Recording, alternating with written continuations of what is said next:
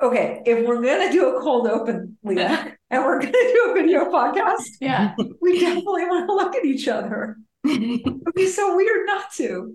Okay, most people use Zoom. They can see their own face, so they can talk by looking at the audience and each other this way. The fact that you have your video turned off makes it really awkward and not how most people use it. I think that's a complete rounding error. Are you going to keep this? Totally.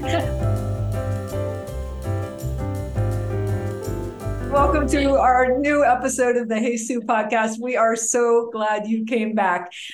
We are doing live unscripted executive coaching for wonderful leaders. I'm Sue Heilbronner, your host, and I'm again joined by our guest coach, Leah Pearlman, co-founder of The Welcoming Way. And today we're joined by our guest client, Robin Izsak-Tseng, VP of Revenue Marketing at G2. You know them as G2.com, the place to find and discover the best software. Okay, they were a client for like 5 years, so that's just an extra promo. What can I do? Hi, Robin. Welcome. Hey, Sue. Thank you for having me. We are so glad you're here. So let's see. Robin, what's on the top of your plate stack as you arrive in this conversation? Like worry you're having, an excitement, a thing. It doesn't have to be a topic, but just what's going on over there? Well, I guess, on the marketing team, we're no different probably than a lot of marketers out there where it's, tough economy, stuff like that. I've promised myself never to say doing more with less ever again, but that is what's happened. That's reality. We're out here doing less with more. I don't know, whatever. We're fighting for it. Stop saying it. But I do think there's like some exciting changes happening at G2 just in terms of leadership and direction. So I'm excited that we kind of have a fresh start to look at things. We're looking into FY25 planning almost with fresh eyes, fresh hearts. So I'm really hopeful and excited about that. It's a joyride out there. One of the things, well, first of all, FY25 for a company that ends their fiscal year in January of 2024, February 1st is the beginning of FY25. In case you didn't know that, I didn't for a really long time. And also, why have you decided never to say doing more with less? Oh, I just think it's so played out. Like it's what everyone is saying, and it's not that it's untrue. I'm just kind of tired of it, and I really think, for me anyway, I'd like to change my thinking about it and my approach to being like, let's just do more meaningful things. Like, how about that? Like, let's just cut through the noise, not panic, and just do more meaningful things. So that's more kind of how I'm trying to turn the ship around, at least on my team, and how we approach Q4 and next year. That's a really good point. It's played out because we've been in difficult macro conditions for so long that everybody's tired of hearing it. Yeah, at least I am. Why did you decide to say yes to doing this podcast? Well, because I've never done anything like this before, and I recognize some opportunities in myself to tap into some things that maybe I've kind of left buried in there. So I just thought, let's do it and see what happens. Way to go all the way. Oh, cool. You're gonna uncover these things live internationally with us. I love it. So what's the thing you want to dive into? Well, probably a lot of people say this, but I mean, I think I really feel it. And I've kind of have this like weird self-defeating prophecy sometimes around imposter syndrome. I think I have it bad. And I think it's surfacing more that in my current role and with a great company like G2, I'm given an opportunity to speak more. I go to a lot of conferences, I'm on stage. And so that's probably what's making it kind of rise to the surface, is this feeling of like, what am I doing here? I don't know that I belong here, kind of thing. I just got the most amazing hit that's never occurred to me. This also might be obvious, but that's my imposter voice, so I'm going to ignore her for now. I just realized that, of course, the more you accomplish and the more opportunities you get to showcase that you're in the position you're in for lots of good reasons, and the bigger your audience and the more you scale, your imposter syndrome arguably should go down. Like, I'm getting all these indicia of success. Everything's awesome, but it's actually going up. Kind of. Yeah. Yeah. How would you describe the job you would have or what you would be doing that wouldn't trigger imposter syndrome? Oh, wow. That's a good one. I think I should have been a music producer. Yeah. Really? Yeah. And if you Yeah. were a successful one, you wouldn't have imposter syndrome? I don't know. Maybe I would find things to have imposter syndrome about, but I do think I'd be great. Yeah. Why do you think that? Why is that your answer? Is it a musical background or love of it? Yeah, I think so. I think it's just like a deeply internal, almost instinctual love I've had since like a kid. I remember before I could even read, I would sit on the floor with like my 45s and my records, and I would want to play my favorite stuff, but I couldn't read it, but I memorized like all the record labels, and I knew like, oh, this song I like is on the label that looks like this, or it's purple. So it's just always been in there. And as soon as I could read, I was reading liner notes and just poring over everything music related. And I'm not a person that's in a band, or I don't really play instruments, but I know like what sounds great, and it can cover like a range of music. So I really think I missed my calling there. Now that this is the first time I've ever thought this through, by the way, so it's happening live, but maybe there's also a really wild like connection to what I do now, which is multi-channel campaigns that mix in elements of copy and creative, but also science. So maybe it did kind of show up in a way that I didn't expect. Yeah. I mean, I have to admit, your answer totally surprised me. That's not what I expected. Yes, sorry about that. No, what's great surprised me too. Well, what I expected was that it's sort of your level that was causing the imposter syndrome. So when I asked the question, I imagined you would choose, let's say, a lower level position that would not trigger it. Oh, I see what you're saying. What's so cool about that is just what you just did, which is starting to wonder about what aspects of movie producer that would make you feel comfortable. Music, not movies. Oh, sorry. Did I say movies? Okay. Music producer. Yeah. What aspects of that or elements of it are present in your current role? I think just like finding in a way, it's like a mix, like a music mix is finding the right marketing mix. It's figuring out what's going to resonate with your audience. So those are the parts of my job that I really love, and I spend time on, and I hope people recognize and maybe appreciate in me. But there's also a big part of my job that's very numbers focused. Like for a marketer, I'm not in the sort of fun brand and comms side of things. I'm in the revenue side of things. So I align very closely to sales. I have to make sure that we hit the numbies. And while some of that is really fun and satisfying to me, sometimes I do wonder if even within marketing, I should have like zigged when I zagged. I don't know, but here I am, and I'm not at all unhappy. This is about imposter syndrome and sort of like what could trigger that as I go up in it. And it now, if we're having real talk, and this is something I've been reluctant to talk about, so now I'm just going to say it. It's my age. I'm one of the few, I feel like, women of my age that's still hanging around in tech. I feel like I'm often surrounded by young dudes, but even in marketing, there's more women, but very few who are like left at my age. So often I show up to things and I'm like, oh, I try to kind of like peel back the years off my experience, even on LinkedIn and things, so that people can't tell. Is this all too much? Am I saying too much? I'm going to stop.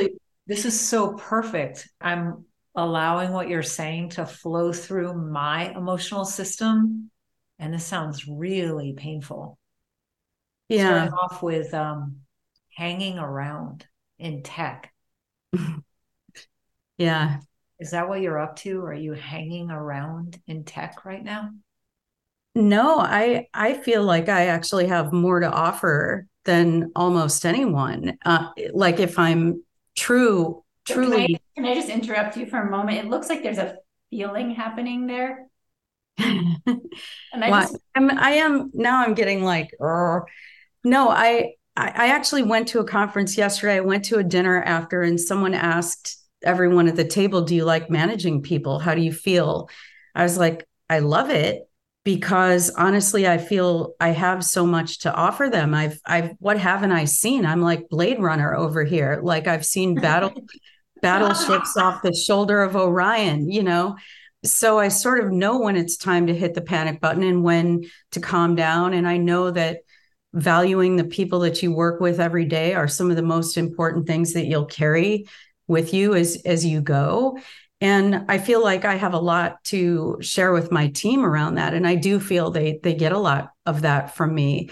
But the imposter syndrome, I think, comes out when I go to a conference, I'm on stage and I'm surrounded by so many younger people that I don't know. I'm self-conscious about it. I'm sure you can tell that. But at the same time, I'm also proud. So there's this weird struggle that's happening that I have trouble figuring out how to work it out. You know what I mean? But I don't feel like I'm hanging around. I feel like I have a ton to add because of all my experience, but I'm afraid to show it all, you know? Wow. Can we do a little meditation? Yeah, that's a great idea. So I'm going to guide you, but you're obviously not the only one who experiences this. So for anyone listening who has some flavor of this, you can just follow along in your own way. So you can let your eyes close if it feels comfortable or keep them open, whatever feels natural.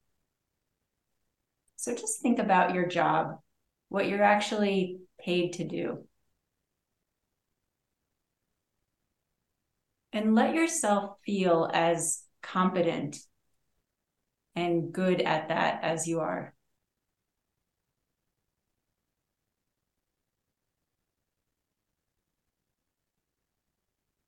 Now, look at the ways you think you don't belong in that job, whether it's the people around you or at conferences or your own judgments.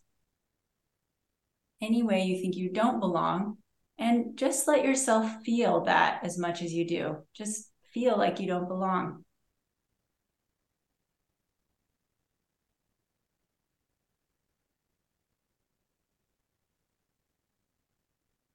And then again, allow yourself to notice your own confidence and capability, and let yourself feel as confident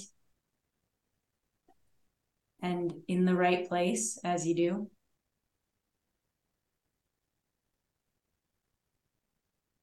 And then for the part of you that feels insecure, for whatever the reason, see if you can just let that be here. Nothing to get rid of, nothing to overcome. Just fear. Using these younger people as a way to manifest itself. Just let the fear be here.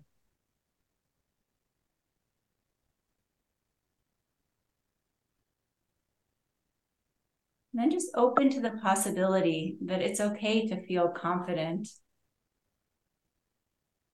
and insecure.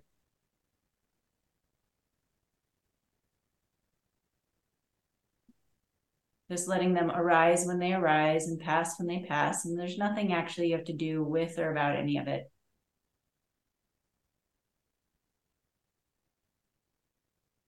When you're ready, you can open your eyes.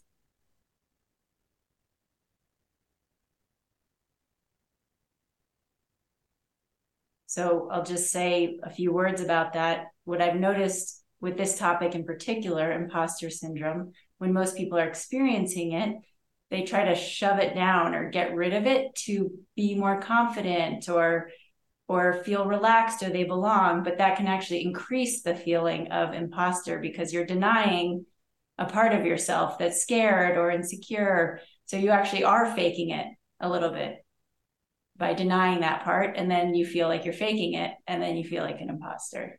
So just by allowing the insecurity for whatever reason to be here can help alleviate the feeling that there's faking of anything going on. Does anything come up for you? And just looking at that theoretical dichotomy Leah posed? That non-dichotomy, I guess, is what you post. Yeah, I do think there's truth in trying to shove it down because you don't want it to show. And then sometimes from I, Robin, instead of you, can you speak from I? Yes, I definitely do try to shove it down, and then it manifests itself in weird ways where I become overly like self-effacing. When you turn on self-effacing, if you know, what do you love about it? You're doing it. You're doing it intentionally. You know what a 45 is. That's how I knew your age. But when you're doing that, when you're turning that on, and you've been doing it a while probably, what are you getting from it? What do you like about how people react to you when you're in that? I'll call that a persona. Mm-hmm. That's an interesting question because I think that one goes back to maybe who I've been for a really long time, where I have kind of come up in the subculture, like, you know, in the 80s, being a punk rock kid, just looking, you know, different, although also totally conforming in my own weird, stupid way, also, as we do when we're young. But like, as you did when you were young. as I definitely did when I was young. But I have carried that probably with me in ways that I felt like it's kept me sort of at a safe distance from like more serious people, I guess, and people that make me uncomfortable. Now we're really going too far here. This is just crazy. But I don't know. Yeah, but I think I have it. Like it comes out in me. This, you know, I've asked myself, how come I haven't taken it to the level like CMO or like a real leader, right? Although I am a leader. What is it about me that maybe some people see me as Robin's a great marketer. Robin's like real quirky and, you know, she's really creative and less likely to say Robin's a great leader, right? Maybe people don't always choose the word leader to describe me. And what do I own of that? You know, what am I doing? So I've thought about that a lot. And I do think it comes back to this way of keeping this distance. Like I'll always be a little different, like left of center, you know, not a conventional person. I always come back to those like punk roots, you know, and it's weird. It's like something that I've thought a lot about over the years, especially when you pass 50. It's like, when you pass 50, when I've passed 50, you do start, and you do start to, I do start to self-reflect and wonder, like, what am I holding myself back in some way due to this like imposter syndrome, sort of self-effacing nature, identifying as somehow like different than the conventional people that are leading. What's your judgment of conventional people? I guess for me, hold on. Can you just get really unenlightened here? Yeah, you want me to just like, savage, like 15-year-old punk rock. Oh, 15-year-old Robin, not pretty. No, I was very, you know, defiant and just very like fuck you to all things that I thought of as authority. and yet somehow have managed to like not be a total sort of high school loser like many of my friends from Buffalo, but still managed to like land in tech very early on and succeed and keep going. And I'm really proud of that, actually. So let me just interrupt you for a moment. So what I hear two aspects of your personality. Yeah. This is more than I intended to unpack on this podcast, by the way. I need to make a general apology to people in Buffalo. Lots of really great people in Buffalo. Okay, go ahead. Oh yeah, Buffalo isn't that bad. It's kind of bad, but it's not that bad. Go ahead. Yeah. So I hear two aspects of your personality. One that doesn't like conventional people, conventional things, and one that's attracted to that, wants to be a CMO, wants to have some maybe level. I don't know about that, but wonders why she's not. Okay, CMO. yeah, yes. Okay. Fair. Yeah, so but that's not totally averse to it. No, I'm not averse to it. I think in the right kind of company goals, mission, I think I could be great, actually. I think I could be great. For sure. So the question I'm curious about, and Sue prompted this, is the part of you that judges convention and the part of you that self-effaces and separates, distances yourself from those people and from that level of success, or does any kind of distancing. What are the judgments? What are you afraid of if you were to be them or be that? Or be accepted by them? I maybe not smart enough, not relevant enough, maybe missing some of the usual check boxes. I went to University of Pittsburgh. I have a bachelor's. I didn't pursue a master's. Just a lot of those things, I think, sort of feeding into it didn't come from like a big consultancy, So it's probably a lot of that. And going back to when I was young, the 15-year-old, also never took the traditional path of acing it in school, doing all the sports, had a lot of interests around music and seeing bands going back to when I was really young, but just really falling into that subculture, which in a way definitely created this idea of like self-identification, which set me apart from normal people, idiotic, but true. And probably I've just carried it with me. So what I'm hearing, a couple thoughts that I have are, it makes sense to me that judging for you is a protective device. So I'm going to judge them first so that I don't have to expose myself to their judgment of me. Yes. Yeah, which makes sense, right? Because you spot it, you got it. It's how psychological projection works. So you're imagining you're being judged and you're actually the one who is judging. This person is too young. There's all sorts of ways you are creating separation and difference. And I spent a lot of time with your company. It literally never occurred to me what your age was. It never occurred to me that there was any this is now I'm projecting, right? Like I'm older than you and I have been playing with the same company for a long time. I just want to catch that the more you judge, that's how you're keeping yourself safe. And it's also sparking more worry, I think, that you're being judged. Yeah, I think that's fair.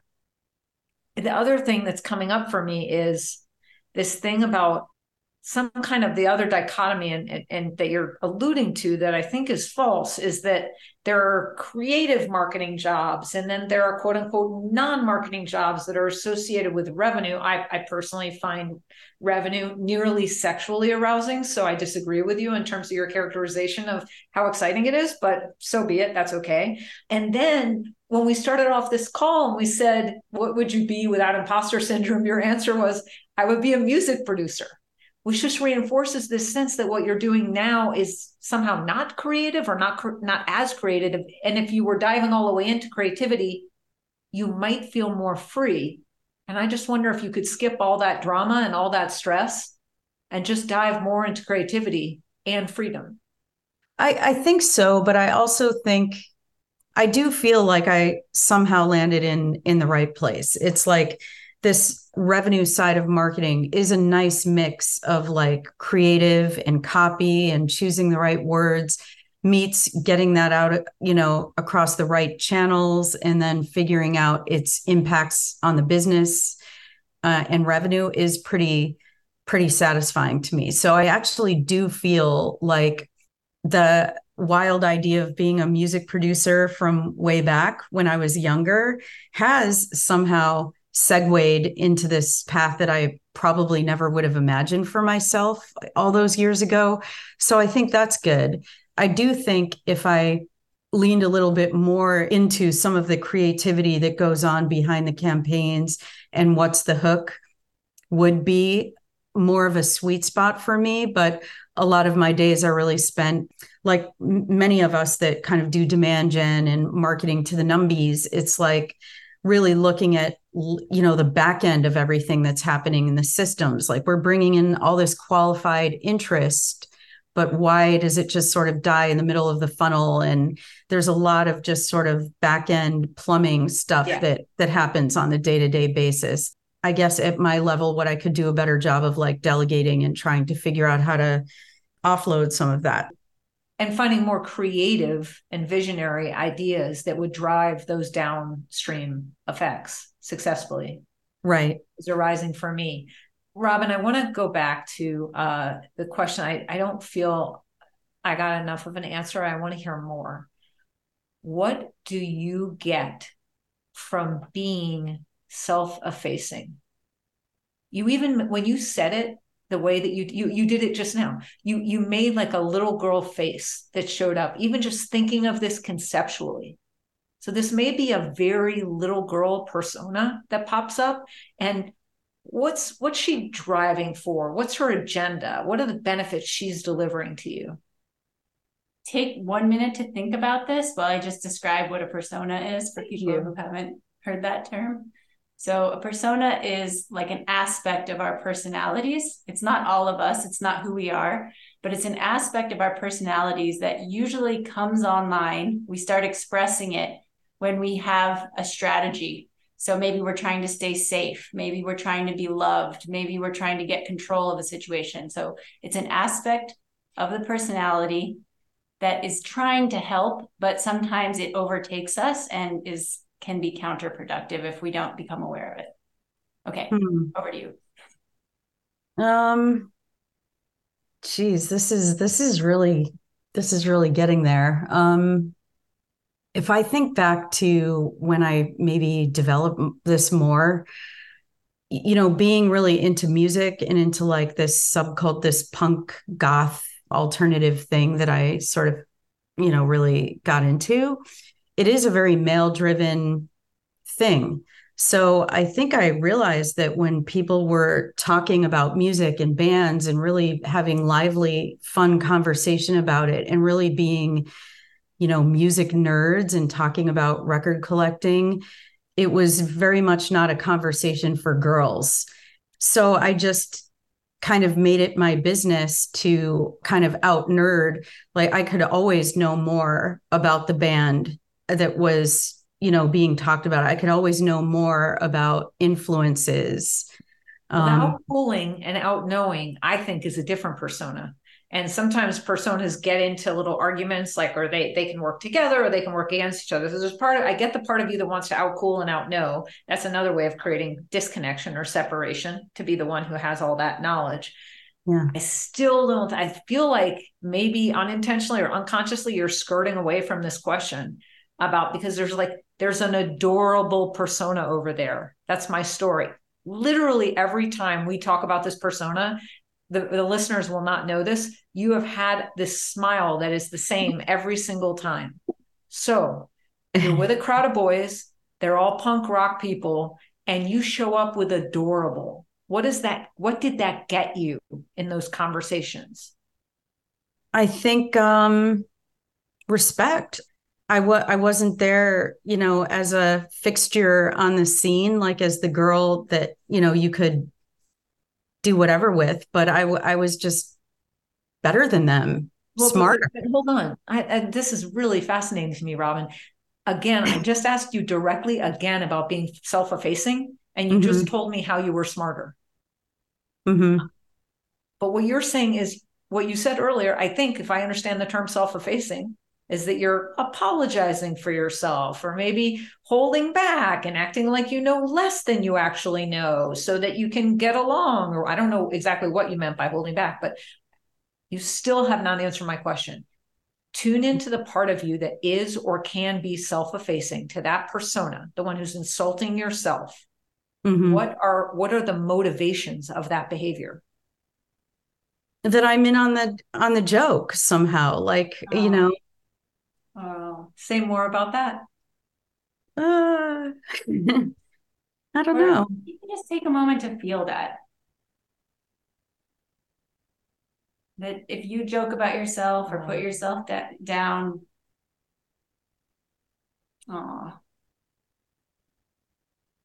just take a breath. Yeah. They can't hurt. They can't hurt her, right? Is that the yeah? They can't hurt you. Oh, yeah. And just keep breathing. And so, as you're letting this emotion move through, for most of us, these personas, they come on when we're really young. They're young strategies, 2, 3, 4. And sometimes what I'm seeing tears is the little one in you that didn't feel like enough, that needed to overcompensate to prove she belongs.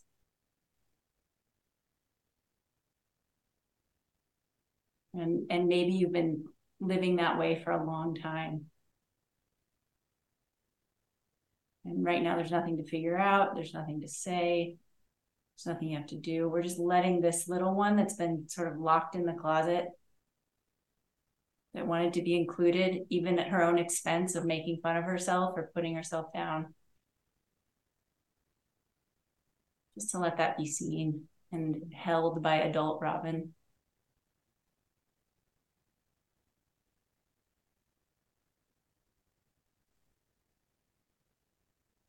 No wonder, no wonder when you get on stage and you're asked to speak, no wonder that feels uncomfortable to you. It's getting better. I'm glad. Yeah. And I would say it probably feels uncomfortable to this one, the part of you that's having the tears, the little one that doesn't quite believe she's enough. That's who's having the imposter syndrome. But competent adult Robin that's had all the experience, all the feedback, knows that you're good at this, that one's fine. It's doing great. It's just this little one that's just like, oh my God. And now we're going to be seen by how many people? Now someone's definitely going to see through the facade. That's the one with the fear. Yeah, I think that's reasonable. This recent trip to Bangalore for G2 Live, I did it last year and I did it again this year at the same time. Last year, I was really a nervous wreck. I underestimated how big the stage would be, how many people, that, I'm comfortable if you put me in a panel, but don't put me up on a stage this big by myself. But this year, I did it with a lot less apprehension, a lot less nerves. And I looked at the audience, and just had fun with it. So I do think it's, in that sense, getting better. But last month, I was invited to this LinkedIn collective dinner, which is executive level folks in New York, and they had their inaugural event. And I didn't realize how small it was or how it would be. And I thought I would come and it'd be, 200 people, but it was 18. And these were some like very heavy hitters, in New York. And the first thing I said to myself is, what am I doing here? I don't belong here. Find a way to get out of this immediately. And because I couldn't get out of it because we were on an island, Governor's Island in New York, it was like, okay, no way to leave. So let me figure out how to set myself apart in a way. I can't compete at, where they are in, as far as like status or role, but maybe other ways. Like I'll always dig in and try to find like how how can I just hang on to the things that I'm comfortable? I do recognize that it's so I don't have to be seen as not at their level or something. It's like bizarre, but so what we're offering, or I'll speak for myself. What I'm offering here is just a different strategy, and we'll just start to end here, which is when you feel scared, just feel scared. Most of us, instead of just feeling it, we do what you're doing, which is create a bunch of strategies to get around the fear, to pretend it's not there, to overcompensate, to separate. Yeah. And instead, this is an invitation, is there's one in there that's scared of not belonging or not being enough. And as you grow in your career, if you grow in your career, hopefully that gets triggered often. And so rather than having to constantly compete or find ways to show up or show off, all you have to do is feel scared, let that be here. And then you just get to be Robin, which is a lot less work. Yeah, I want to add here that one of the things you started this conversation with was the idea, like, why am I not seen as a CMO? Why am I seen as a marketer and not a leader? And my story is that it is these strategies that are creating static and interference between your authentic self, packed with all of the talents, and what you're showing up in, which is these strategies. So I love the idea of knowing those strategies are there. They're always there for you. If you need them, you can always use them, but you don't have to. They're optional. And part of the game is just, can I create more choice when I walk into a room of 18 and allow authentic me to just be here and see what happens? And in my experience, that allows everyone else to relax. And I think that looks more like relaxed leadership. And in my view, that looks more executive than a bag of strategies for coping. How do I know who my authentic self is? How does anyone know? That's the great thing. You don't have to. You are it. There's no figuring out required. It's just what shows up when the strategies aren't on high alert. And it takes, in my experience, some practice, starting to trust that that's enough. Yeah, I mean, things that you've said in this call that I think sound like authentic self include the teenager who just and the kid who loved music and loved the gang aspects, the kids and the community around punk rock. The one who loves bringing creativity to a space that most people think is totally spreadsheet driven without exception. The one who's tired and weary of saying, let's do more with less, and instead just wants to do meaningful things. All of those sound like authentic you. When you talked about being a manager and how much you love it and how you feel like you bring value, I felt truth in that. And one way I'll speak for myself. One way I know that is that when you're saying those things, I feel connected to you. These strategies are all designed for separation, judging, acting differently, trotting out personas to look submissive, all that shit. It's all designed for disconnection. So I noticed that when my heart feels full, I'm like, oh, that sounds real. And so maybe you could check with yourself. How does my heart feel? Am I relaxed? Do I feel like me, or do I feel like I'm trying? Do I feel like there's a compulsion to behave a certain way, or do I feel like I have choice? Those might be signals. That makes sense. Thank you so much for being with us today, Robin. We are so graced by the presence and honesty, vulnerability of our guest today, Robin Izsak-Tseng. She's the VP of Revenue Marketing at G2, Are you or someone you know a business leader who wants to get free coaching sessions in exchange for sharing your truth on this podcast? Hopefully Robin was happy she did, and we want to hear from you. Find Leah at welcomingway.com or me at heysue.com and drop either of us a note there. We'll see you next time.